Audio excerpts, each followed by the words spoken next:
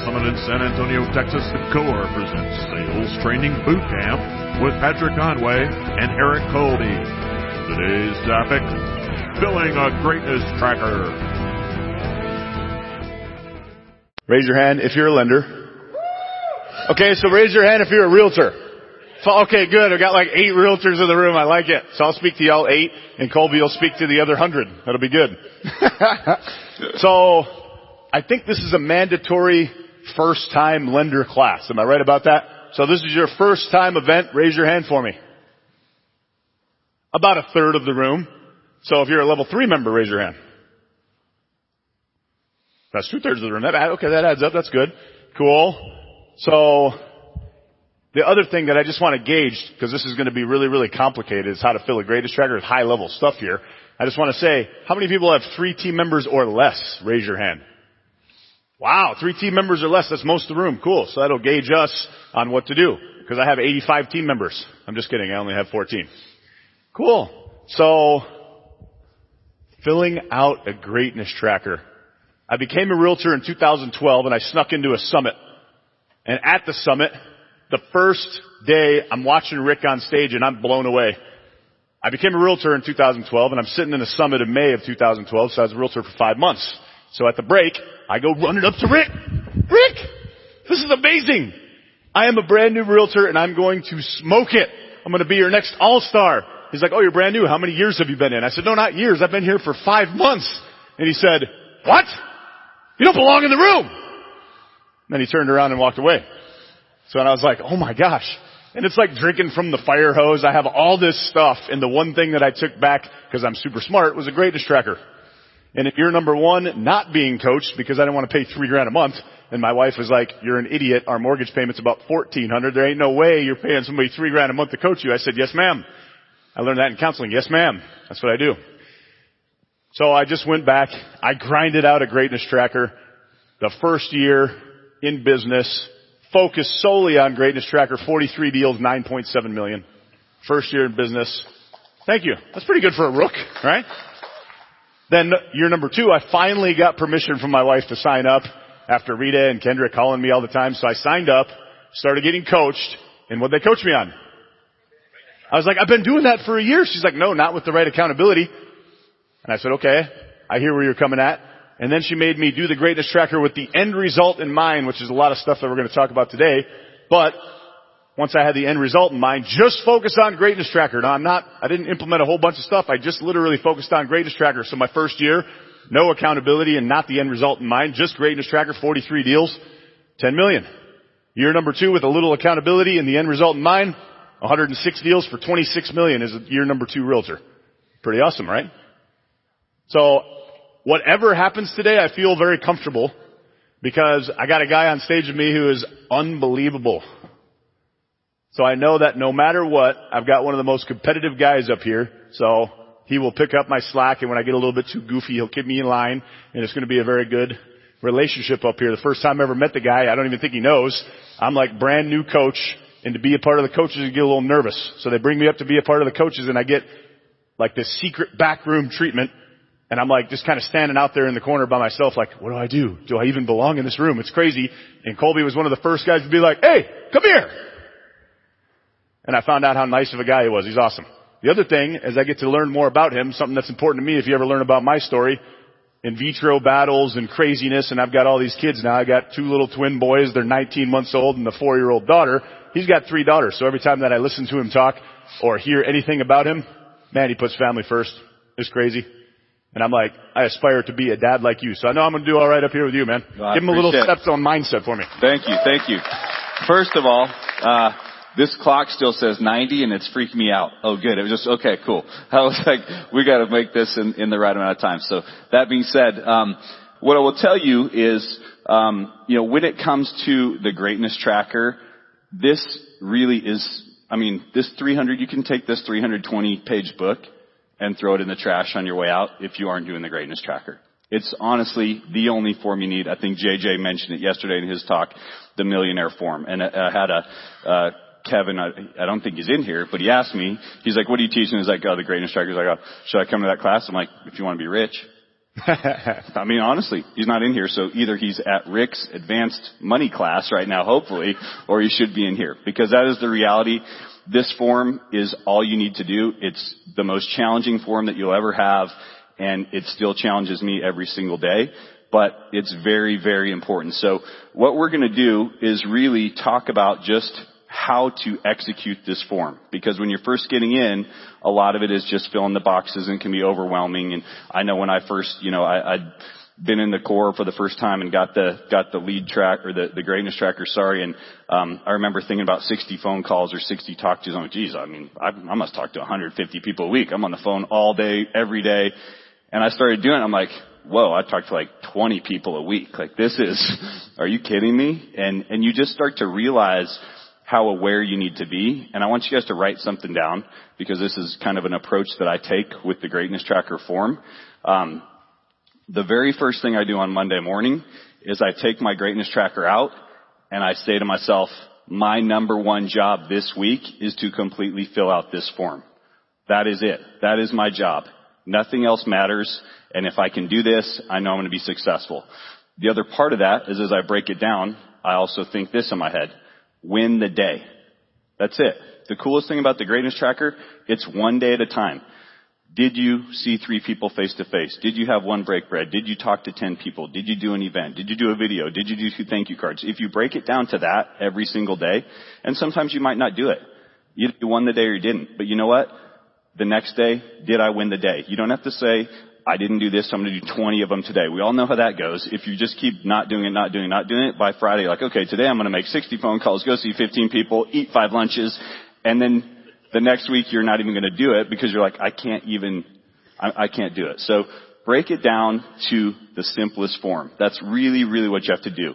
And don't make it too complicated. So, when we get down and we start talking about some of these tactics, we're going to get really tactical on not just filling that out, but how do you fill it out? How do you set this up? How do you set yourself up to be successful? Because again, everybody in here, whether you've been in the Corps for a day or 10 years, it's still the hardest thing you're going to do every single week is to get that completed and to get it completed well. So I'm going to turn over to Patrick. He's going to start talking about, we're just really going to go through this step by step, each category of the Greatness Tracker, and how we work it and what we do to get better. Cool. So the first section's 15 face-to-faces. How many people struggle with that? Raise your hand.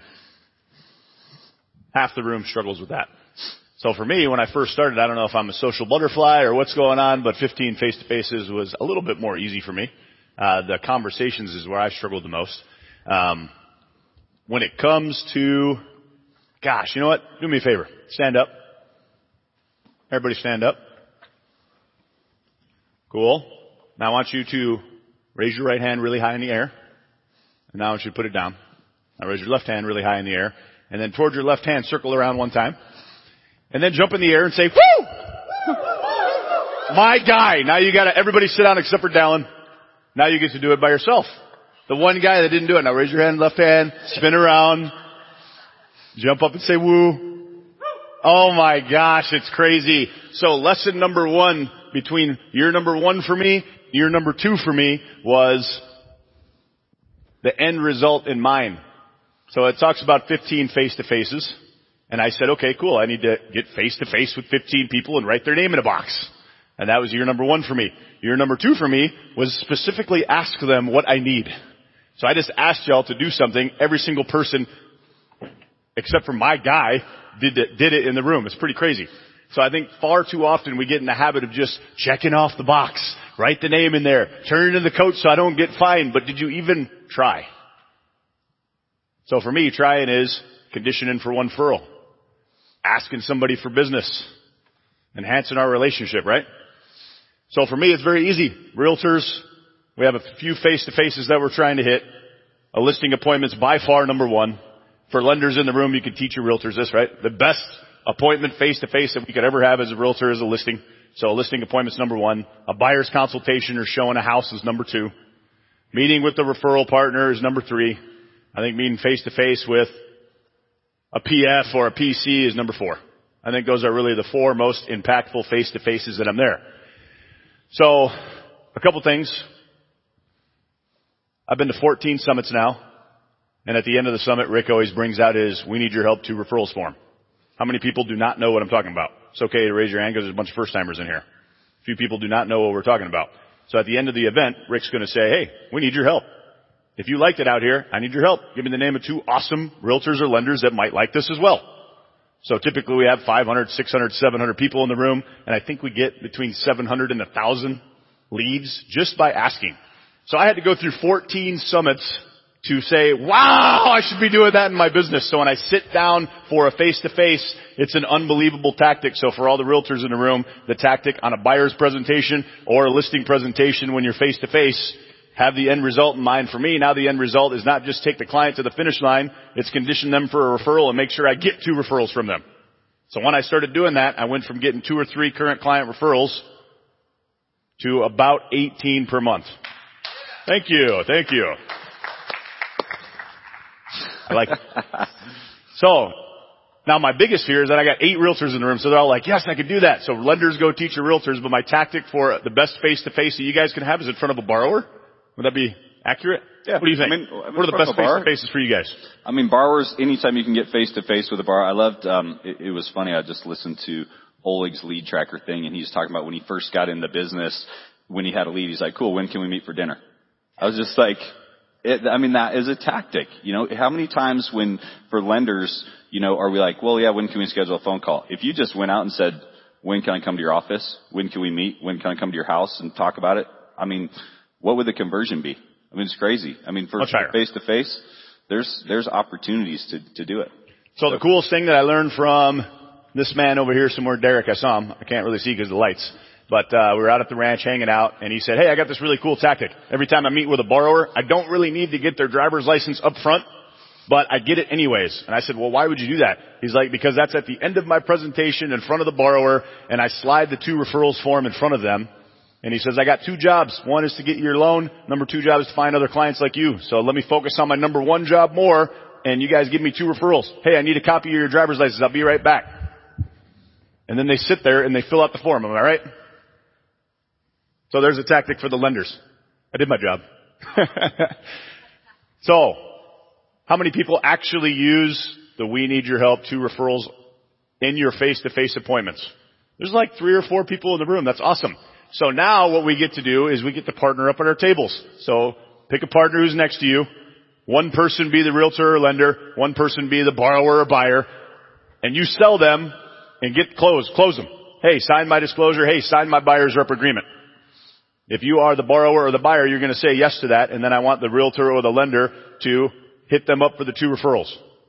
However it is, use your language. Ask them, hey, I need your help. I need 2 referrals from you throughout this process. So shortest hair goes first. We'll do that for about 2 minutes, then repeat. Y'all switch it up.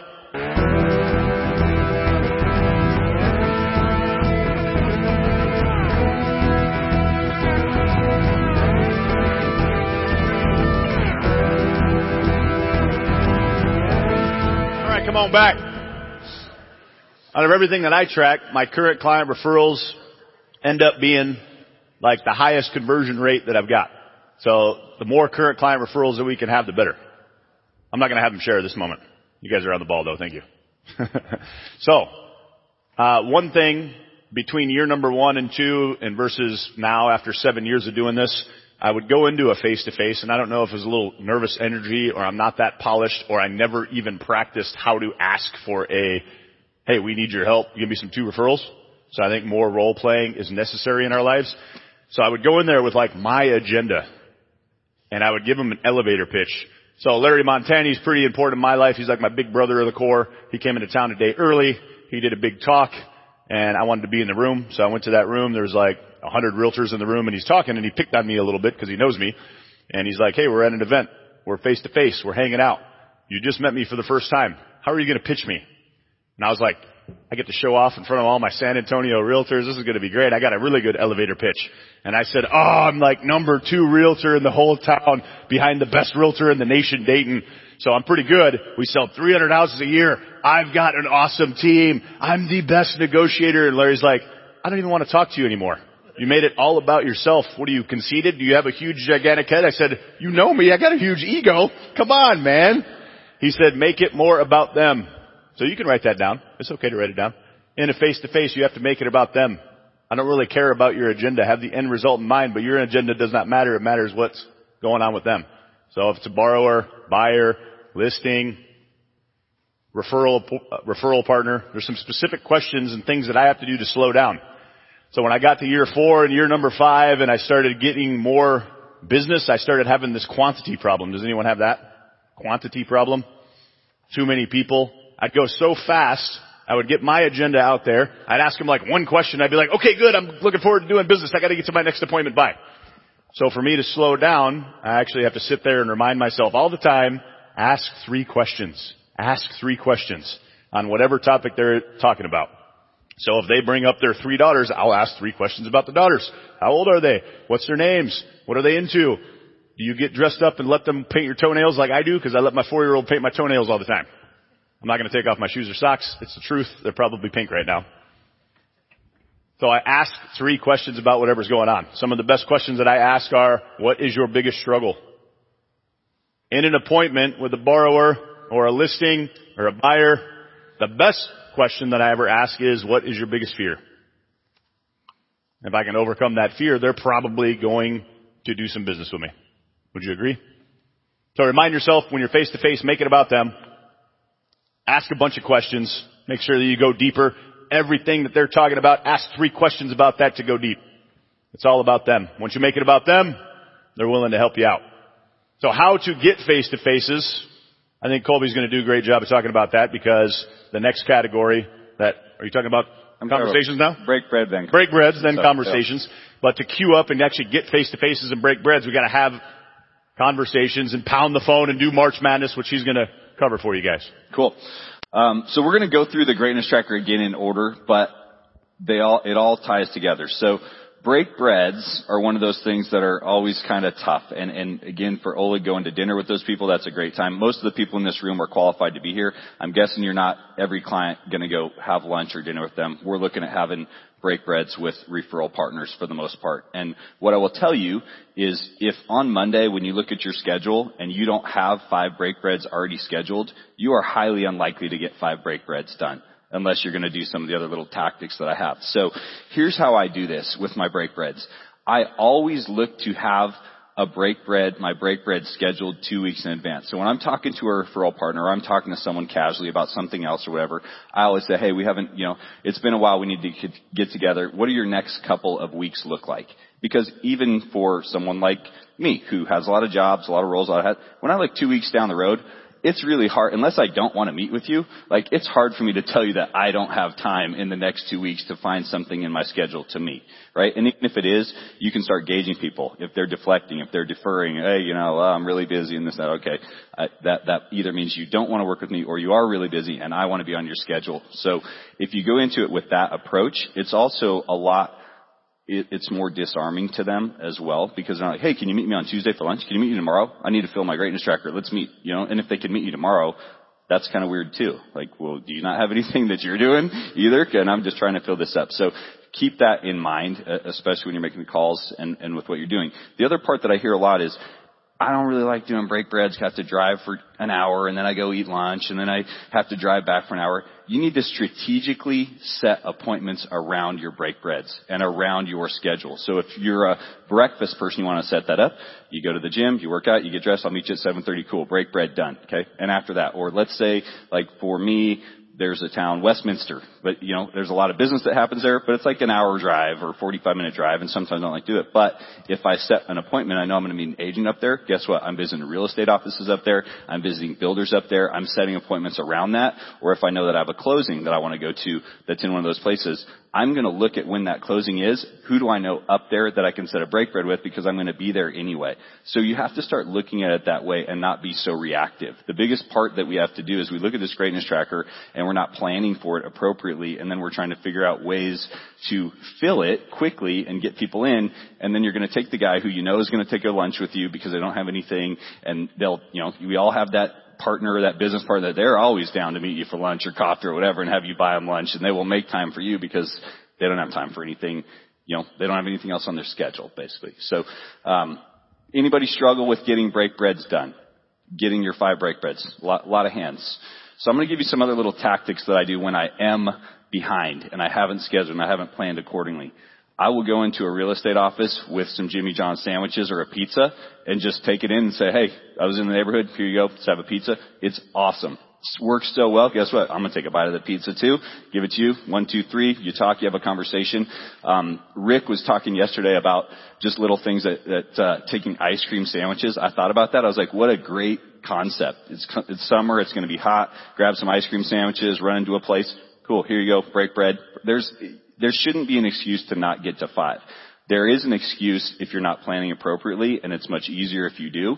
The other piece that you can do, hey, we find that on the lender side, I found that for a long time, I was like afraid to ask other agents to refer me to another agent because I thought they would think I wouldn't have time for them. It was like awkward. It was weird. And then I started thinking back, and I was like, how did I get these agents in the first place? Most of the agents I work with were referred to me by another agent that said, this guy's awesome. You have to work with him. Here's the number. And I'm like, why am I overthinking this? I can ask an agent, who else is great in your office? Who's new? Who's a new up and comer? Who's a new agent in your office? Would you be open to setting an appointment for us to all meet together? Because now you have this third party endorsement that already loves you and they do it anyway. Think about who your best referral partners are, who your best agents are. Ask those guys. They have no problem. And I'm sure on the same side for the real estate side, best client, whoever it is, hey, I'm going to meet you. Like break breads really shouldn't be that difficult. We just make them hard because we overthink it and we think it's a drive time and we think it's all these things that, I have to sit there for an hour and talk about their family and this and that. It's like, well. So for our realtors in the room, a couple of things that I do and the lenders are talking about their target audience. Obviously they have a very clear target audience of realtors. I've made a pretty good living on chasing some builders. So I take all the tactics they talk about chasing realtors and I apply that to builders. You can also apply it to business people. So when you hear Kulbe say, hey, I'm going to be in this specific area, so you find out which builders are going to be in that area, what business partners are in that area where you can go by and pop by. He talks about bringing some food, pizza, Jimmy John's over to their office so you can bring breakfast tacos, a really cool thing in San Antonio. So we bring lots of breakfast tacos to all the builder offices and that works every single time, for sure. Oh, good.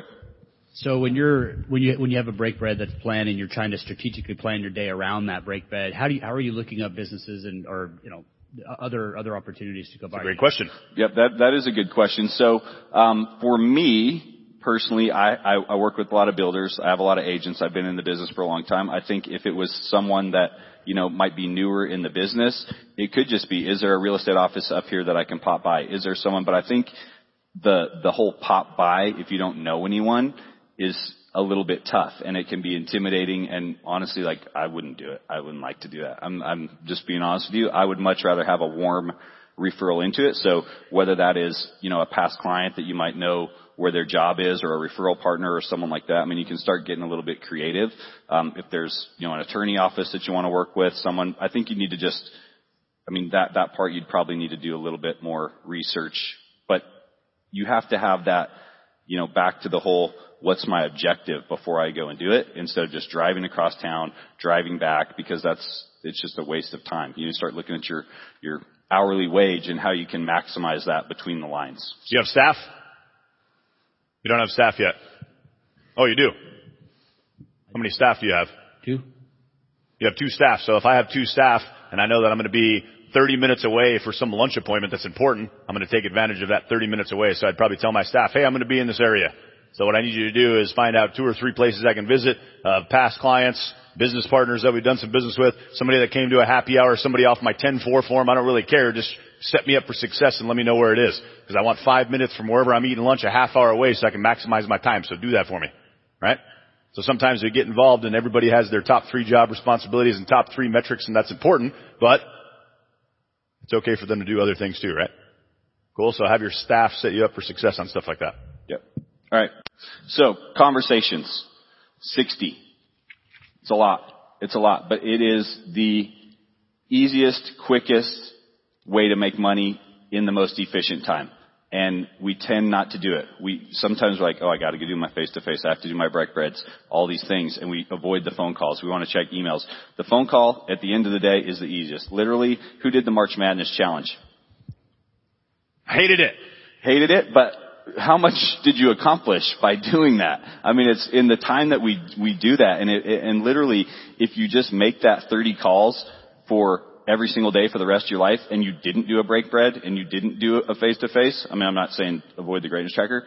I would wager that you'll do more business just by doing that.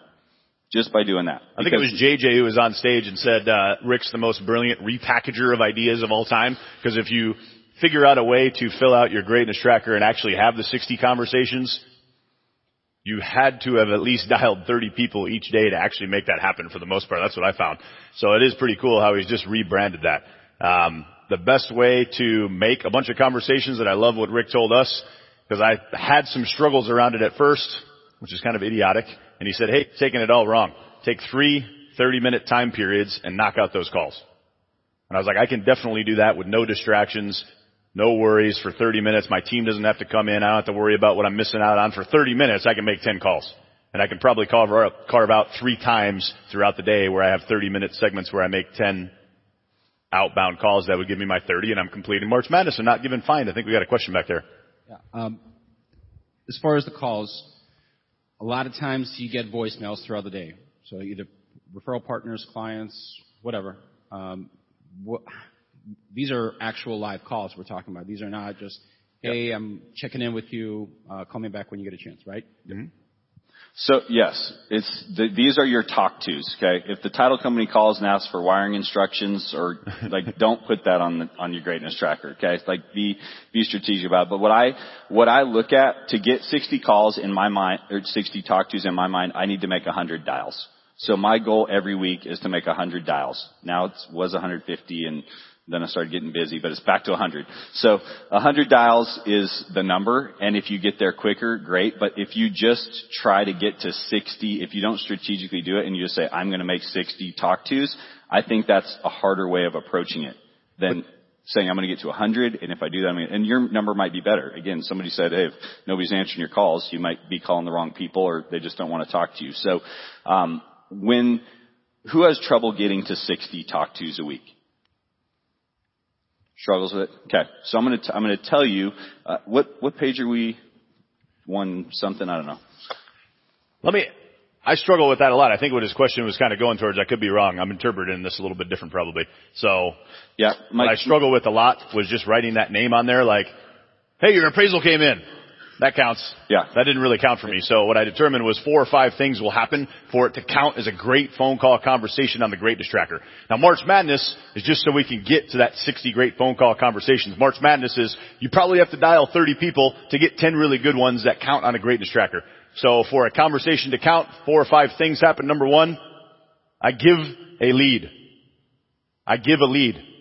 Number 2 is I get a lead. So if I give a lead, that's 1. If I get a lead, that's 2. If I ask for business, that would be 3. If I ask for an appointment, that would be number 4. And number 5, if I really enhance the relationship, like forward conversation times 10. One of those 5 things happen, I count it as a great phone call conversation. If one of those 5 things don't happen, that's not a great phone call conversation. Would you agree? Did that answer your question? Cool.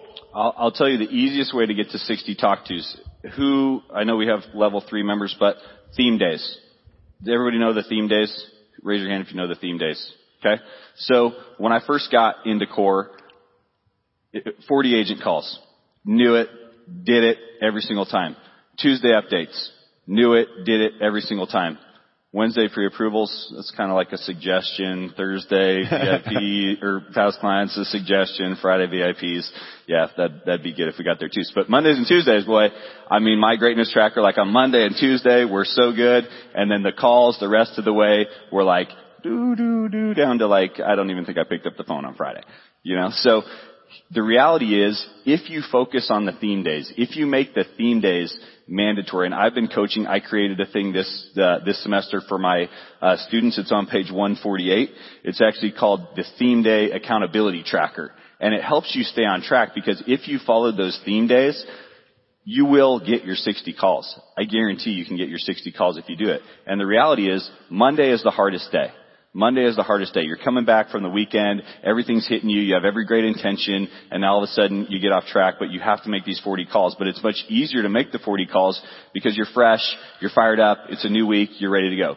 But you have to think through those calls. So they're a lot of work. You have to understand, what am I going to talk about? What am I going to say? What do I say? When do I say it? How do I do it? Okay. Tuesday's a little bit easier. It's not as hard as Monday because at least you know what you're going to talk about. You have these files. You know who the agents are. You know the listing agent, buyer's agent, buyer. You can get those calls done and you get them on your greatness tracker. But they take a little bit of time because you have to talk to the processor. You have to talk to your team. You have to figure out, what's going on in the file. Because what if they actually ask you a question about the file and you're like, I don't know what to, talk to this person, but you know what to do. Wednesday, pre-approvals. Conversion has been a big topic of this. A lot of people are getting leads, but they're not converting. Their conversions are down or things are happening. I have all these people that are, out there shopping, but, they're not buying or whatever. That Wednesday pre-approval call, you want to increase your conversion? Wednesday is not a suggestion. Wednesday pre-approval calls should be just as important as Mondays, but they're easier than Monday and they're easier than Tuesday because all you're doing is calling and saying, hey, just checking in on you. Have you found a house? What's going on? What's going on in the search? And they're a great opportunity to find out, hey, do you need anything from the agent? An opportunity to call your agent. Now you have another call there. Oh, well, actually, I'm looking at a new build, or actually, I already, went and talked to another lender too. You have to make those calls because if you just do the whole, hey, you're pre-approved, call me when you find a house. We've all made that mistake. Everybody has made that mistake where they called and they said, oh yeah, I'm going to buy something this summer. You're like, okay, cool. I'll call you in 3 months. And you have them on your calendar. You call them through. Oh yeah, I bought something last month. Like, dang, I thought we were going to, well, do the Wednesday pre-approvals. Question? So obviously for the greatness tracker, it's 60 conversations, which of course is a minimum. For theme days, like for example, Monday, call 40.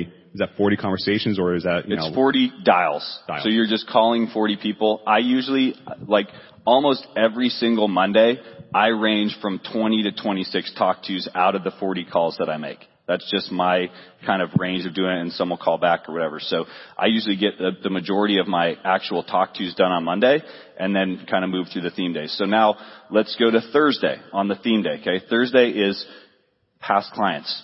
Everybody's talked about it. Your past clients. They move up, they move down. Somebody dies, divorce, job transfer, college, all these things that can happen. But we all go into, when we're competing against a bank or we're competing, hey, I'm going to be your, on the lender side. I don't know how you guys do it, but on the lender side, hey, I'm going to be your lender for life. This is why you're going to pick me over this bank because I'm going to do an annual review. I'm going to do all these things and, we're going to keep you in the loop. And then guess what? You send them like recipes by email and it's spring, time to change your water heater and you think that, they're going to call you back. And we lie about it. But the reality is if you just pick up the phone and you call someone, you say, hey, thanks for being a great client, just checking in on you. Who else does that? Does Wells Fargo do that? Does anyone do it? But we like, oh, Thursday, yeah, past client, hopefully they'll call me when they're ready to go again, but we don't do it. How do you guys do Thursday calls? So we do the same thing. So, March Madness forced me to realize that I've got about 480 people that would pass a grocery store test. The grocery store is just, if I'm walking through the aisle and Mark Harris is walking through the aisle, I'm going to stop and be like, hey Mark, hey Patrick, what's up? If I know you, you're on my database. So sometimes realtors get confused because some of us have like 2,500 person databases and that's not really the truth, right? A database, that's more like a farm, which is okay. I think that's a good supplement, but I want 400 really tight relationships, no more than 500 tight relationships that, I'm in.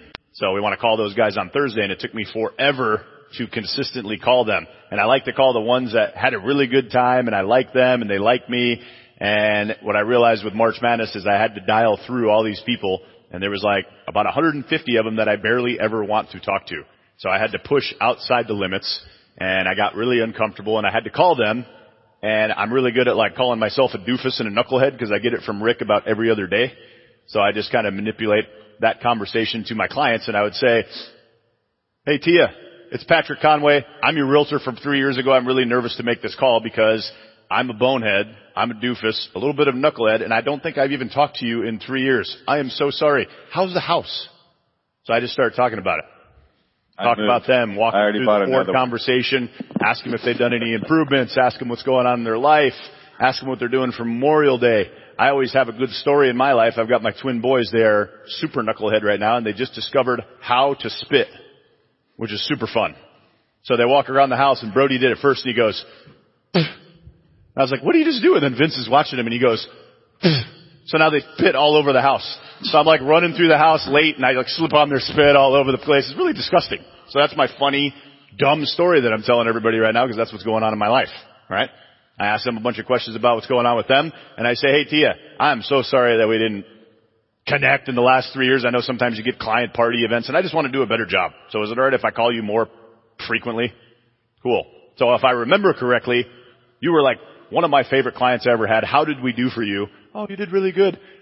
Awesome. That's really good to hear. I think somebody like you can really influence my business this year and I'm ready to take it to the next level. So I have to ask you for a favor. Can you commit to just sending me one buyer or seller this year? Just one. Awesome. Well, hey, we're doing a big movie theater party in July. Be on the lookout for the invite for that. I'd love to see you there. I'll see you later. So that's kind of how mine go. Cool.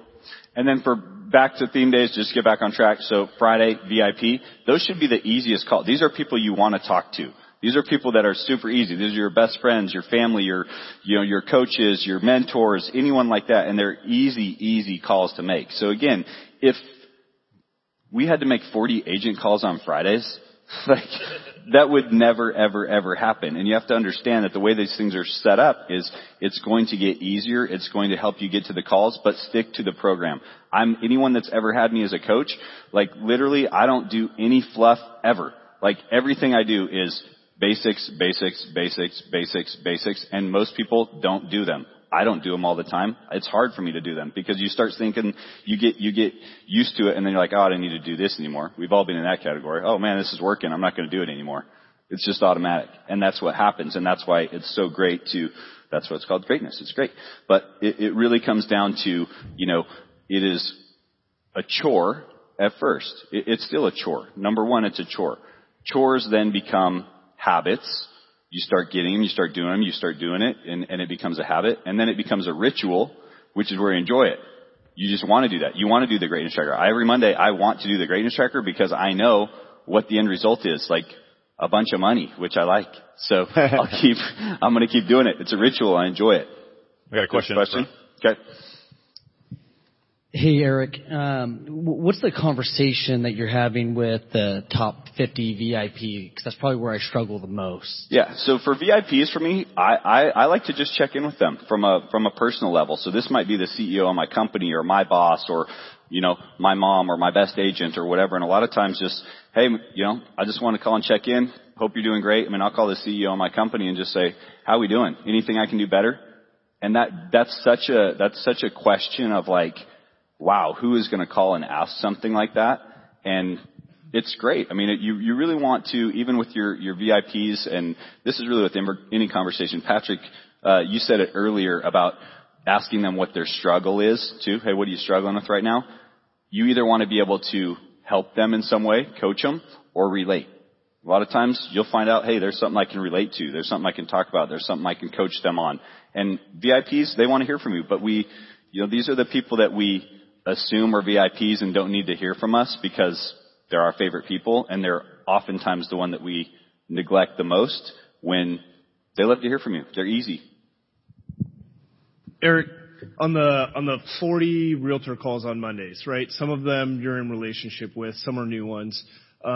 When you're constantly making those calls, Eric, what are things of value that you're calling and talking to them about so it's not repetitive and they're feeling like there's value being brought, especially for some of those agents you're chasing and you call them a couple of different Mondays, not necessarily in a row, but what's value there beyond? I know the point is to get the appointment, but if you're bringing value, what is that? And then Patrick, what is a great call from your perspective that a lender has made to you where you're like, wow, that was a valuable call.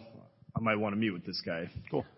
So for me, here's a tactic that I've been using with some of the top agents that I want to work with is rather than me trying to give them value, I'm asking them like, hey, I heard you have an awesome team. I would just love to come in and see how you guys work.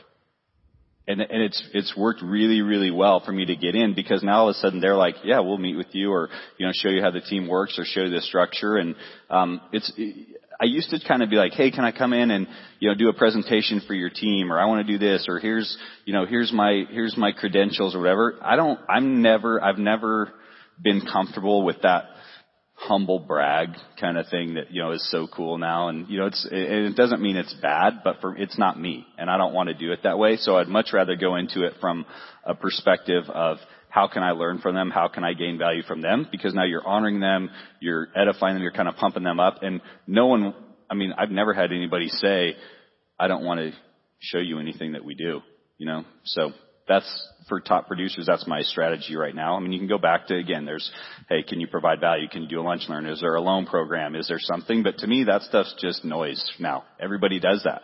So you have to be a little bit different to get yourself in the door. Two parts that I can answer that in. So number one of the best appointments I ever had from a lender calling on me. He called me up and said, hey, your business is unbelievable. Give me a ton of honor. And I don't get called that often. So I was like, yeah, I can meet you. You got to be at my Starbucks right below my office, but I'll meet you for 30 minutes.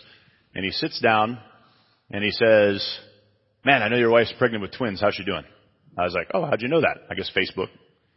And he's like, hey, well, I just want to learn from you, kind of what you were just saying. I just want to learn from you, learn a little bit about your business. So do you mind if I just ask you a bunch of questions and take a bunch of notes? And he starts saying, like, how long you been in the business? Where did you go to school? What really moves you? What do you like to do on the weekends? Do you work on the weekends? What does your team look like? What do you and your wife like to do for fun? Do you have more than the 2 twins on the way? Oh, what are their names? What are you going to do there? Where are you from?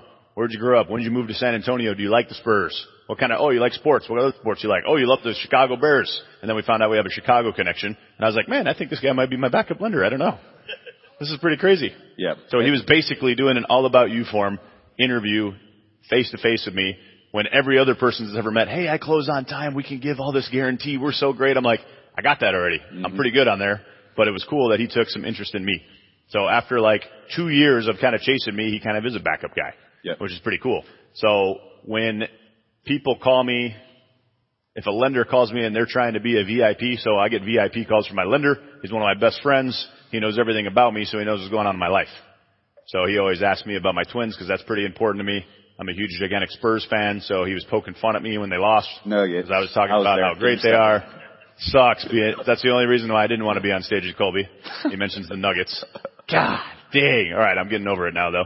Next year, baby, we'll be there. So things that I take interest in, he'll call me up, and then he gets the conversation started. For me, it is never really about business. If it is, it would be about him saying, hey, can I come in and talk to your RP1s? Hey, can I come in and coach up some of your buyer's agents? And I would be like, yes, please do that.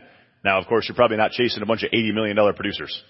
So I think it has to be a little bit about business with sole practitioners or somebody doing, a team of 2. Right? I think the point is to be prepared. Know what you're going to say. If you come in prepared and you have notes and you know what your agenda is and you can talk about that person and all of a sudden you know some things and you've already made them feel important on the front end, just that alone. I've had young people in the business that, I'm like, oh my gosh, this guy wants to meet with me, like when I'm going to have time. But the way that they come at it and they approach it, it's very hard for me to say no because they're stroking my ego, and we all like that. It's hard to be like, yeah, thanks, man. But no, call me in a couple of years. I just don't do it. I'll take time to meet with them. And I think it's the same approach that you have with the agents, but you want to be prepared in some capacity. And that's more of the takeaway from. The other thing I wrote down with Nikki yesterday when she was on stage was the lead tracker review. So if my VIP lender's calling me, and I'm his VIP realtor, and he's calling me and say, hey, I just wanted to give you an update on all of the leads that we've had. Here's some leads that were from 6 months ago. I'd be like, whoa, I forgot about that. Would be like an unbelievable, gigantic, huge value to me. And I'd be like, I love you. Thank you for reminding about that lead. You're awesome. Now I want to send you more leads because you're so on top of it. Right? Oh, I got a question over here. I'll jump into thank you notes after his question. Okay. Go ahead. Oh, right there. Mark. Yeah. So, Eric, I love the theme day accountability tracker. And I think most level 3 lenders like to go back and bring value to their realtors. Mm-hmm. Patrick, do you have one for realtors? And if not, can we create one so we can go back and give it to Oh, yeah. So I'm going to take that and make exactly that. And the only difference is Monday and Friday change. So for our realtors, Monday and Friday change on that page in the workbook that has his tracker. Huh? What are they? So Monday, instead of calling realtors, because we're realtors, we call our VIPs. So on Monday, we would switch that just to say VIPs. And Friday, you call more realtors? Fridays, we end up calling all of our, I think the core calls it cold lead generation business and builder partners. I use a target list. So the reason I use a target list, anytime I'm at an event or anytime I have a good person in my life that says, oh man, you don't know my buddy who's an attorney, Jeff? You got to meet Jeff. And I'll go to my target list and I'll put Jeff. Mark Harris knows him. He wants to make the introduction. Or if I run into a builder, or if I have a client that says, hey, I'm going to go build this house with this brand new builder. I don't know who they are. And my client signs up with Tia Cartwright, the new builder. Hey, I don't really know Tia, but my client just met with them. So Tia Cartwright, new builder. They'll be on my target list. So for me, I go on Fridays and I make really warm calls because I'm very scared of cold calls. So if I'm a really good card collector at events and I just pay attention and I'm being a networking person, I can put all of those names of people that I need an introduction to or need to meet with on a list, and I work off of a target list for Fridays, which is my cold leads, calling builders and calling business people. So that's what realtors should be doing on Friday. Make sense? Did that answer it, Mark? Cool.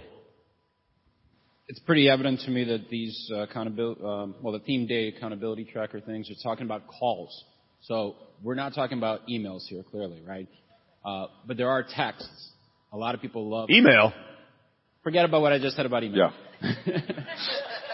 But texting is a big thing these days, right? So you can go back and forth extensively in text too. And a lot of these agents love to be on the go and they'd rather get texts. Yeah. Sometimes. I get that question all the time.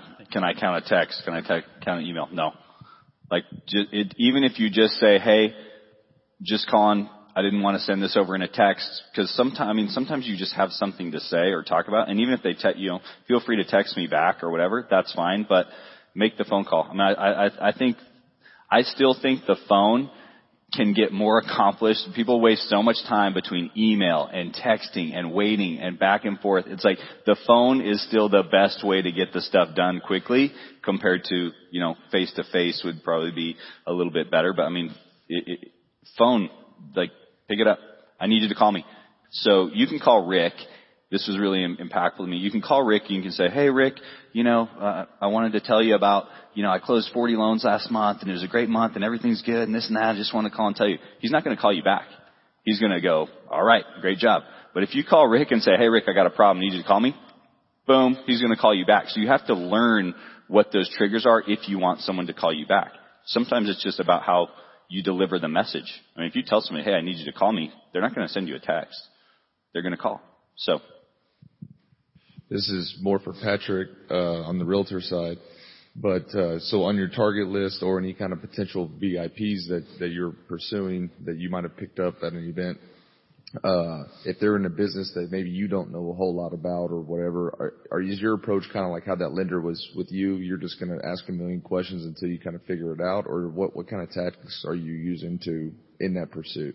Yep. So I like working off a target list because there'll always be like some kind of connection. So if I'm hanging out with Mark Harris and he says, oh man, there's a good attorney buddy of mine that you need to meet. His name's Eric Kulbe. So I'd have that on there and I'd probably call him and I'd say, hey Eric, Mark Harris wanted me to give you a call. He said that you're one of the greatest attorneys of all time. I just Googled your name. I saw it all over the San Antonio Business Journal. I'm impressed, man. So I'm an up and coming business guy. I'm a realtor. I'd love to meet with you for 15 minutes and just pick your brain. Are you cool with that? Sounds great. Or you can always do the Rick Ruby script. Hey, you're in business. I'm in business. Let's talk about how we can make some money together. Can I buy you a cup of coffee for 15 minutes, see how we can make some money together? Of course, they're always going to say yes. And at that appointment, yes, it's a discovery. So I don't know if you know this about me, but I have this huge, gigantic ego, and I think I'm awesome. So in the beginning of my core career, I was like 10-4 form or meeting those new people. I was like, every single person's going to love me, and they're probably going to do business with me. So if I have a meeting, they're 100% doing business with me, and then I discovered that not everyone likes me. And I had like a huge problem with that, but now I'm cool with it. It's all good. So if I meet with 10 really good business professionals or 10 really good builders, I'm looking for the 2 or 3 that are really good quality matches for me, right? So if they're young family, like to go listen to live music, if they like anything sports related, they're probably a pretty good quality match for me. So I have a lot in common with them and we'll probably do some business in the future. So I'm trying to make it easier on myself, right? Make sense? Does that answer the question? What do you say if you get an objection where you call that attorney and says, well, I've already got somebody I'm sending my business to? Like, I've already got a realtor that is my go-to person. Have you ever called an attorney? Yes. You have? They said that? Yes. Wow. I'd be like, dude, you must be the greatest attorney of all time, because I've called attorneys before and they never have a go-to realtor. So that realtor must be awesome. Can I meet with you to talk about how awesome he is and how I can get there? And also, sometimes you need a backup quarterback. I'd like to just be your backup one time. Just a 15-minute cup of coffee. Right? Call him. So most of us in this room have teams. Do you have your team do a variation of a greatness tracker to add, and not to add to your own greatness tracker, but do you have them do a variation to add to the business? I do have team greatness tracker, and they write thank you cards. It's talk tos, it's locks, it's I guess conversation talk to, but it's much more scaled down, because I don't want them, going on break breads and face to faces per se, but it is, they need to track what they're doing too. So you can create a team greatness tracker with whatever you want to measure. I think it's really a great thing to do, because then everybody's on the same page. It's not, I have to complete my greatness tracker. Then they realize they have to complete one too, and be accountable as well. So it's a really important thing that I implemented into my business, that, LPs, if they're talking to your, just writing down what they're doing. You talking about sales staff? Cool. So I have buyer's agents and they're on a greatness tracker. It's not as, like I have them do 40 calls. I have them do 10 face-to-faces. It's a little bit less. So I've got that. I'll send it to Tara. So it'll be there. Is Tara in the back? I promise I'll send it. I'm not just saying that I'm going to send it. I'm going to send it. So I have an RP2 greatness tracker, making sure they're helping me with my leveraged sales, right? Cool. Thank you notes. All right. I'm going to give you like 3 tactics for thank you notes, because they're difficult, right? How many people consistently write 10 every single week without fail? Kamran? I believe it. He's very grateful. So a lot of people, raise it again. I didn't really see. All I see is gigantic hand in the back stand. Okay. So maybe 25% of the room. I can tell you that I was there, this year. I've been doing a lot better. So you may have heard this before. Number 1 tactic is have an assistant put 10 thank you notes on your desk on Monday. With that, you put a $100 bill underneath it. If you don't write the thank you notes, she gets to take the $100 bill. So after $1,200, I got a little better at it. That's not a joke. She got rich. She was like almost trying to make me. She's like, hey, you got to do other calls and stuff. Don't do your thank you notes. I'm like, I'm doing my thank you notes. You're not taking 100 from me again. Come on. So if they're on your desk, it makes it easy. Most of the time I'm making my calls from my desk. If something really impactful happens, I had a guy that was helping me out on, he was just being really transparent about his life and all the kids and some of the struggles that I have trying to raise little babies and keeping my wife super happy. And he gave me some items on the call. We were like a 4 or 5 minute conversation. I was like, a light bulb went off, so that's something I got to do for my wife. And I like grabbed a handwritten thank you note and I wrote on there, dude, thank you so much for giving me that tactic. Eric is going to be much happier. Maybe she'll make out with me tonight. I don't know. I'm really excited though. Thanks for loving on me. You're the greatest. And I wrote that right there and then gave it to my assistant. She mailed it off to him. So if they're sitting right there on your desk and something cool happens, just write it. It's a very easy tactic, right? So you got a couple tactics. Have them on the desk. Have the $100 bill. Have the assistant put 10. That will make you fill it up. Hang on. Another tactic, if you're a listing agent, or you can train all your agents to do this. Every single listing appointment without fail, write a handwritten thank you note immediately after the appointment. But the actual card is the realtor walking out of the house with a little sold sign and a selfie stick with the house in the background making a goofy face. And then you take a picture. So it's assuming, it's confidence, it's, hey, I'm going to get your home sold. I don't care if they sign the listing agreement or not. That's the thank you note. So have all of your clients do that. Cool? And if you're a realtor, you do that every single listing. It helps. If you are a lender, my idea that I think would be super sexy, I'm going to have Adam Hughes do this. He's my guy. Pisses me off he doesn't, because I came up with this. I'm like, I'm brilliant. So every time I send him a borrower and he's sitting there with him and they go through their whole thing, in the borrower package, I'm going to have the LP ones put a thank you note in there. As soon as they walk out, I'm going to write a handwritten thank you note to the agent and say, hey, I just met with the Smiths. Here's something really cool and unique about them. The family's so awesome. We just got done meeting. I just appreciate you always sending your clients to me. This is great. That would probably go pretty well, right? You think agents will like that? I'm an agent. I would really appreciate that. And then I'd actually know when you met them face to face too. I think that's cool. So all the lenders start doing that. Those are my tactics around. I'm going to say something real quick, because thank you cards are hard for me, and my assistant puts the 2 on my desk and does everything and writes the envelope, and they still sit there. And I'm like, I just don't know. And I don't know what it is. Anybody have really bad handwriting? I have really bad handwriting. I'm not good at, I can barely speak, let alone write. So for me, what I've done that's really, really helped me, has anyone ever received a really good thank you card from someone where it made you feel good? I keep those. I look at those. I steal those ideas and I change a couple words around and I write great thank you cards if they can read them. But, I feel better about it. So it's just more of, it's just little tactic. It's just doing it. It's the easiest thing. The handwritten thank you card, when you get one, makes you feel so, so good. When you meet with a client, send a thank you card. Thank you for coming in. When you have lunch with somebody, thank you for coming in. When they do something nice for you, thank you for doing that. Hey, it was great talking to you, past client. I hadn't talked to you in so long. It's really good to hear from you. Send a card. It's just something that I think because it's the easiest thing on there, it's the one that we don't do. But it's very, very impactful. So the last thing to make sure that it blows up, every single warm lead that comes into our shop on Fridays, I sit down and I write all of the referral sources, a handwritten thank you note that says, thanks for trusting me with your leads. And then I also throw a little gift on there. If y'all were in the November summit, you probably remember because it's kind of goofy, but I'm Patrick Conway. Candied pecans. We send them with a handwritten thank you note and it says, thanks for trusting the pecan way. You can laugh. Oh, thank you. So a couple of tactics. Send thank you notes on the desk. Every borrower, their realtor gets the thank you note. Every listing appointment gets the selfie stick sold sign with you on there. And every single lead source, warm lead, gets that thank you note. I think you would accomplish way more than 10 per week. Would you agree? Can you do that? Cool. Events. Oh, mine events. Back to you. Videos? Events? Events. All right, events. So I use events for really one thing, because all of the time when we're banging the phones and we're making 30 dials and we're like, this is easy, the first 90 or 120 calls, and then you're like, now what do I say? Now what am I going to talk about? Now I need to be a value again. So I utilize the events to make sure that I know that I'm a value and it's something that I can talk about. So we all know what the events are that we're supposed to be doing. This is not an event class, so I'm just going to roll through a few. Monthly happy hour for VIPs, referral partners. We do that all the time. I do 3 big client parties a year. I do a baseball game. I do a pumpkin patch. I do an Easter egg hunt. I do a movie day. I do 4 parties. Other events that we do. For a long time, I would forget about my team. Who needs to love on their team a little bit more?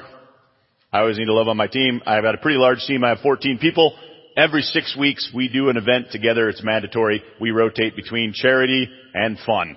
Every 6 weeks, we go out. It's mandatory. Half the day, we go out and have fun, or we go do some charity in the community. Nobody's taking notes. Everybody does events with their team. It's a good tactic. Now the team's all dialed in. They love me more. It's very, very more fun. I started this business at 28 years old. I had a $150,000 home, which is not bad in San Antonio. It's a decent house. So I was selling a lot of $150,000 homes. So Rick said, hey, go to more events where there's higher end people. Join Chamber of Commerce. Go to B&I. Go join the country club and get involved. I'm not really the Chamber of Commerce kind of guy. I tried to go. It wasn't really fitting for me, but I wanted to go to some event to meet new people. And I started looking around and I said, well, what's an event or what's an association I can belong to? So I already mentioned that I'm from Chicago, so I have a very big passion for the Chicago Bears. There is a San Antonio Chicago Bears Association. There's 255 members, and I am the only realtor in the group. So if I show up with my vintage Walter Payton jersey on, they're like, oh man, you got to sell my house. I'm like, dude, the game's on. Relax. Game's over. Okay, let's sell your house. It makes it so much more fun. So I think getting involved in things that you like, that are monthly events, are huge. It doesn't have to be like something you don't like. Get involved with something you like. Because if people are doing things with you that you like, you're going to get along. It's a quality match. It's an easier sale. They want to do business with you. Does that make sense? Cool. So everybody write down, I'm going to join an event or an association of something that I enjoy. Cool? Good. We do have a question. Yeah. Just want to make sure the event does not have to be something that I'm sponsoring myself. I think it does. Sorry? I think it does. Or I think it needs to be a group that you So lenders and realtors are a little bit different. From the lender perspective, Yeah. I'll let him talk a little bit about that too. I think it, or at least needs, even if it's a group that you're a part of that you're doing, I mean, for me on the lender side of it, it should be an event that either you're hosting or you're inviting people to that you're a part of in some capacity. I've started to see a little bit more people like, I went to this thing and that's not you didn't invite people unless you're calling 25 of your friends to come along with you to the event. I wouldn't really count that as an event. So, but it's, if you're doing your monthly happy hour, if you're doing a thing with your team, if you're going to a realtor, association that you're a part of, those are events. If you're in a B&I group that you meet with every single week, to me, that's an event. So I try to do, 1 to 2 a week. So my question is, if I take 2 realtors to a concert? Is that a leveraged event, or should I put down like 2 break breads? I would do a break bread. Okay. 5 or more, maybe? 5 would be an event. Okay. I would say so. I mean, I don't know if there's a specific, but yeah, I mean, it's type planning thing. Cool. So I think lenders have a little bit of an edge on events because they can do a lunch and learn and they have a really good target audience and bring a bunch of realtors there and be an expert and teach them. Realtors, not so much. So for realtors in the room, and you can coach your realtors on how to do this or help them do this, one thing that every single builder in the world wants more buyers. They need to sell houses. So what I'll do is I'll do a lunch and learn at the builder model. I'm a little bit of a draw because I'm a national coach. So we'll bring in 25 to 75 realtors depending on how big our invite was and where this model home is. I'll bring them a whole bunch of realtors. And as soon as I'm done with the lunch and learn, I say, hey, did you see value in that? I also let the builder know it's not every day that I have a client in this price range in this area, but if I did, I'll bring them to you first. But with 47,000 opportunities in town and me selling 300 houses, I'm less than 1% of the market. So it's few and far between. But if I bring you 50 realtors and you get to talk to them and they're in your model home and they get exposure, would that be something you're interested in? They say yes. So right after the event, bunch of realtors, I say, do you see value in that? I go to the builder and I say, did you see value? They say yes. I'm like, cool, give me your next 2 people that need homes to sell. And every time they give it to me. Cool little tactic. Yep. I mean, events, there's whole classes on events, but in how to do them and host them and everything else. So, same thing with video. Okay. So a lot of, how am I going to send out 250 videos? You're not making 250 videos. Like, you're making a video that you send out that will get you some exposure. Facebook is the easiest way to get them out there, and doing something different. Some people like to do a weekly market update. I think that's okay. Like, when I see those, I'm like, I don't really want to do that. And, some people love that stuff. I don't want to talk about the market. I don't even understand. I don't even know how to read the mortgage market guide, like whatever, red, green. I'm colorblind. Who cares? What's happening with rates? I don't know. But I will do something where if I can get some exposure and get a video out and see it, like, Gavin. I mean, Gavin goes to one of his, launches of his house projects and he's running a race, running a thing. It's like, dude, that is cool. But it gets probably like 1,000 views. It's a video. A video, get some views, get some exposure. Don't overcomplicate it. John By in the class before, don't rewatch it. Don't redo it. You're not going to be perfect unless you have somebody coming out filming your video and you can take it 1,000 times, and most of the time those look dumb anyway. So I think it needs to be just get it out there, get some exposure, get in front of people, talk about something, do something cool, and that's how you're going to get your videos done. So, regarding the other stuff as we kind of you had a question? Go ahead. So are videos in the process counted in that or no?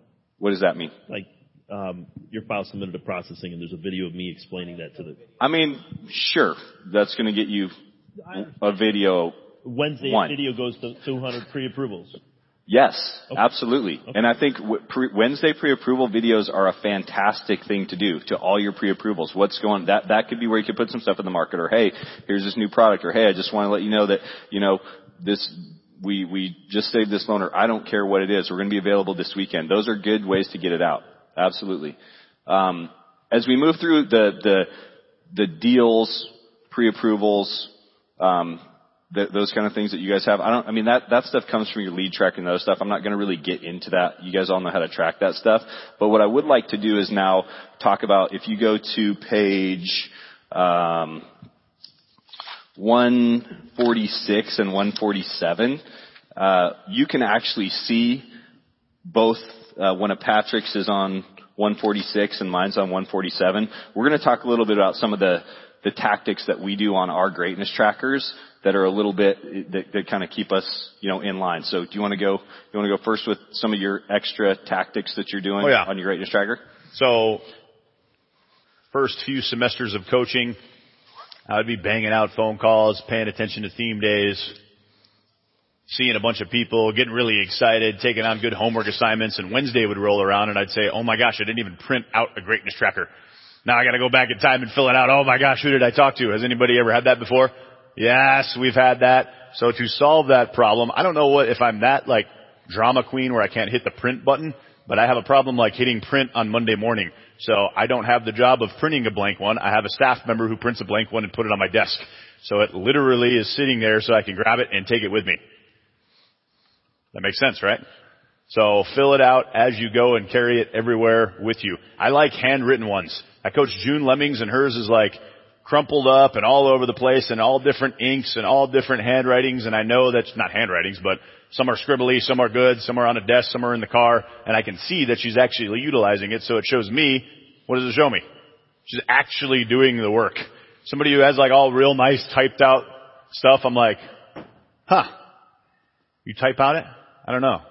And then they give me the excuse, oh no, I handwrite it, and then I have my staff person type it out. I'm like, it doesn't matter. Turn it in all crappy, can't read it, different inks, all crumbly, because I think you need to take that everywhere you go. Yep. Do you agree? I do. Absolutely. What about, I noticed when I was looking at yours, you have things that are circled. Yep. So kind of the end result in mine, my first year or two, I would just check the name off, put it on there. Did I meet him face to face? Yes. Sometimes I would sell my agenda too much or just ask some questions and say, hey, thanks for meeting with me. Or I'd call them and I'd probably say, hey, your appraisal made value. We're going to close on Friday. It's going to be great. Okay, I'll see you later. Name on the greatness tracker, right? But one of those 5 things did not happen. So what I got into the habit of doing is I want to condition all of my people all of the time. I want to always be asking for referrals. I always want to make sure that they know that they're committing to me to send me 1 client per year. So I talk to them about that all the time. So the people that I literally condition for 2 referrals throughout the process, or if it's a referral partner that I'm conditioning for 1 deal in the next 30 days, or just commit to sending me 1 buyer or seller this year, if I actually ask them and queue them up to condition for a new piece of business, I circle the name. So if you look at my greatness tracker, I don't know how many are circled, maybe half. I can do a better job. So if you challenge yourself to actually circle the name, if you actually asked for business, at first it'll probably be pretty underwhelming.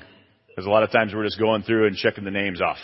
So that's a good tactic to see if you're actually making an impact with the end result in mind. Cool. So I carry my greatness tracker with me everywhere. And I'm going to tell you some little things that you're going to see on here. I know it might be hard to read, but first thing, when I get one on Monday morning, I write the date right in the top corner so I know what date I'm working with, okay? The next thing, at the very top of mine, you'll see W/O. That means workout. Did I do my workout in the morning? Because I know that that's going to set my day off. And then at the end, if I have a goal, you can see on the top, so it's workout, WWO, 6 workouts. Okay, so I did 6 workouts the week of 3-4. The next thing you're going to see under mine, and Mark Manti, I'm coaching him right now, so he knows this. I put my start time. What time am I starting? Above the Monday, what time did I actually start working? Because so many of us, if I asked most of you guys in the room how many hours a week you work, everybody's going to give me a number, but nobody really knows if that's really the number. 60 hours, 70 hours, 50 hours. They don't know. Everybody has 24 hours in a day, right? This is the one constant in our business for all of us that you can actually measure and track to the minute if you want to the second. Okay? So I put it in. Most of the time, if I want to be in by 9 o'clock, take my kids to school, do my morning routine, whatever it is, 9 o'clock. Okay, I started at 9 o'clock. And then I have an end time. What time did I stop working? At the bottom, you're going to see. How many people have an end time written down? In solid stone? That's something I got to add. What time did Nobody does? 2 people do. Yeah. And you can put an end time in your calendar, but I'm saying this is what time did I leave? What time did I actually leave? The reality is, there's a certain point where you have a very, very diminishing return. As you start getting late at night, you start working. We've all been there. We have so much to do. It's 7 o'clock, then 8 o'clock, then 11 o'clock, 12 o'clock. I realized way, way, way too late in my career that time between 7 o'clock and midnight, I get 11 minutes of work done. It's if I just shut that down and started fresh the next morning, I could bang that out in no time. And you have to realize that because we get there and then you're tired the next day and then you're behind and you always have this sense of overwhelming. The reality is, guys, you can always make one more phone call, return one more email, it's to infinity. So you have to learn when to shut it off and how to get more done in the time that you allow. So for me, when I started doing this, it was a game changer because I knew that I wanted to shorten my hours and have time for my family and be able to coach my kids and do all these different things that I needed to do.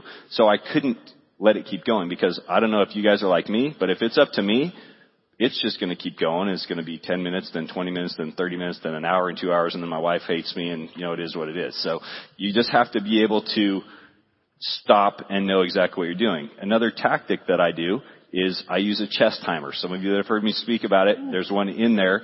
My coaching students all have to get them first thing. A chest timer basically says, am I prospecting or am I not prospecting? And it's amazing how when you guys are all putting on your greatness tracker how much prospecting time you have, if you had a chest timer, it'd be cut in half. I guarantee it. I guarantee that you would do it in half because there's so much time that we waste. But the reality is when you're watching those seconds tick away, I even have like a question mark emoji and a money making emoji on mine. You'll see in the book, I put a little sticker. I like the visual cues, but it makes me say, what are you doing? You're wasting time right now. You're not doing dollar producing activities. How much is my dollar per hour? What is this? And we spend time doing that wasted activity. So I know how many hours of prospecting I have because I look at my timer and I know what I'm doing. Okay. So you'll see here, I have 3.25, 5.5, whatever. At the bottom after my hours, you can see how many hours I actually worked. It's really small, but this week I worked 39.25 hours with 24 hours of prospecting during the week. Another little tips that I do, you'll see by some of the names like B, VIP, R, LO. I like to write down and know who I talked to because I can make 60 phone calls, but I'm a loan officer, I'm a branch manager, I'm a coach. All these things that I do, they all can impact my business. They all can help me with what I do. But if at the end of the day, if I'm talking to only loan officers and not talking to borrowers or not talking to realtors, that's not going to help me accomplish what I need. So I have to understand how many of these are actually agents that I'm talking to. Who am I talking to? Which VIPs am I talking to? And it just helps me visually understand what I'm doing. Back to the whole check the box. For a long time it was check the box. I just want to make 60 calls, get 15. And for those of you that are newer in here, that's what your goal is. But again, it's about being strategic between the lines and accomplishing the most that you can in that 8 or 9 or 10 or 11 hours and not just going for it and saying, yep, I put in a good day, but why did I didn't win the day. I didn't make my phone calls. I didn't see anybody. I didn't talk to anybody, but I worked for 14 hours. You have to be more strategic. You have to be better about it. And this tracker can help you do it. Okay. The other piece that I do is just, I guess the only other thing on here is this is something I got from Josh Sigmund, just a little visual cue for me, little smiley face or sad face. And as you can see, I did great this week. This is like my best greatness tracker all year, by the way. So I definitely made sure to pick the good one. Only one sad face, 3 thank you cards. Other than that, everything was good. And on the left-hand side, real small over here, 100 call goal. You'll see on the left, I have a check mark. And on the back of my greatness tracker, I will put down people that I left messages for. I'll write those down on the back of my greatness tracker, so that helps me know exactly how many calls I made for the week. And if they call me back and I talk to them, I scratch them off of the back and put them on the front. I'm not counting them twice. Still trying to get the calls done. So those are my tips and tactics on how I use the greatness tracker. But again, throw the 320-page book away. Just take this. This is where the money is. The other stuff's just fluff to get you there. That's pretty awesome. I love the chest timer thing. Luckily, I have really brilliant coaches like Kendra. So one time I made a whole bunch of money one month, and then I wasn't really prospecting, and I wasn't really hitting the phones hard. And she's like, you're an idiot. How much you make last month? I told her how much I made, and she said, do the math on that. So that month it ended up being $660 an hour, which I thought was pretty impressive. I was like, man, that's a lot of money. And then she's so smart, she said, what's that per minute? And I had to grab my calculator because I can't do 660 divided by 60, but it's 11. And then I had to ask her, what does that mean? She said, that means in that month you were worth $11 per minute. So I love the idea of the chest timer because it's like, if I'm on the phone and I'm seeing somebody, I can have that chest timer on go. And if I'm off, I got to hit stop. So I doubt that I'm really prospecting as much as I should. So each minute that ticks by, am I earning my $11 a minute? That's ridiculous that we can earn $11 a minute in our business. But where do we earn it? We earn it filling up a greatness tracker, being impactful, leaving really good messages, being a little bit enthusiastic, seeing all the people, writing some really good handwritten thank you notes. These are the things that we can do, right? Yep. And I really suck at videos, and I just wanted to share one video thing. Can I do that? Yes, sir. So obviously Rick's on stage talking about referral gift program. I don't make it very public, and that's his new thing. So I'm sitting in the back, and I'm like, man, I think that would be a really cool video. So I do 4 client parties a year. He said have a referral gift program and make it public every single month. Or every single quarter, is what he said. Every single quarter, have a public referral gift program. So I started thinking about it. Well, I already do 4 big client parties. I have all the people that come in. So at that client party, I'm going to do something similar to what he does. And at the client party, I'm going to stop them, thank them all for coming, and literally have it videoed where I'm giving gifts away to the people that send me numerous amounts of leads or multiple deals. And I'll bring them up and thank them and give them a small gift in front of everybody, and then we'll send that video out. So that's how I'm going to do that public referral gift program. So I think everybody should add the same thing. Do you agree? Yeah. Cool. So I just want to do a little testament to the core for a lot of the new members and the people in here, and even if you haven't. So when I got into core, I was already making 7 figures, and I I had one assistant. I was doing 30 loans a month. I never left my desk. My goal was I literally would sit at my desk and make phone calls all day long, and my goal was to send out 10 quotes a day. Like I was like, if I can just send out 10 quotes a day, I'm going to close a bunch of business. And, my follow-up wasn't anything. I was working 80 hours. Everything was on me. And I was like, I don't even want to do this business anymore. Like, how do I get out of this? But there's no way I can make this kind of money. And I found the core. And what I realized is if you can be better within your time and still accomplish more, like this is the biggest game changer for me. In 3.5 years, I doubled my income and cut it down to 40 hours or less. And it wasn't easy. It was really, really hard, but it was leverage. And the biggest thing for me, the biggest impact for me is I do not spend time doing stuff that isn't impactful or going to make me money. Like I would rather hire somebody. We get so worried as you start to build a team that, oh my gosh, I'm going to hire this person. And what if I don't have any more loans? And what if I can't hire, what if I can't pay for them? Or what if, this and that? At what other job does someone get hired and the boss is responsible for giving them work to make the job? Like if you hire somebody, the intention has to be, you have to tell them, hey, your job is to help me get 2 more loans a month. If you can help me get 2 more loans a month, you're going to have a job for the rest of your life instead of feeling responsible for it. And if they don't, guess what? It's not a fit. They're not going to work. You want them to pay for themselves. You want it to be leverage. You have to be able to delegate. You have to be able to give things up. And you have to understand, back to Patrick's, $11 a minute stuff, you got to start thinking in that capacity. Like everything you do, how can I be better? How can I get more to the $660 an hour work? And as you start doing more of that 660, as you start doing more of the prospecting activities, as you start doing more of the activities that are going to get you there, guess what? Now your dollar per hour starts going to $800, $900, $1,000 an hour. Yes, Colby, you make more than me, thanks. Come on, man. but it's one of those, the point I'm trying to make is we always tend to go to the easy stuff. We tend to go to the emails or do these things, but you shouldn't do it. Your mindset has to be on creating ways to stay within the lines, cut your hours. I mean, there are people that can get, if you can get 40 phone calls done in 2 hours, then get them done and go home. If it takes you 8, it might take you 8. I mean, I don't think there's a reason to have to just absolutely work and stay around and do things and be non-productive because you're wasting your time. So. Very good. So, how many people learned at least one thing? Clap one time. If you learned 2 things, clap 2 times. If you learned 3 things, clap 3 times. Cool. So if y'all could do us a favor, if you did get 3 tactics, go to page 319. If we did a really good job and you have a few things that you can take back to implement your business and make it easier to fill out a greatness tracker and make way more money, please rate us a 5. If you can't rate us a 5, come up here and tell me why we suck. Thank you. Well, we appreciate you guys. Hey, we're going to lunch. We'll see ya.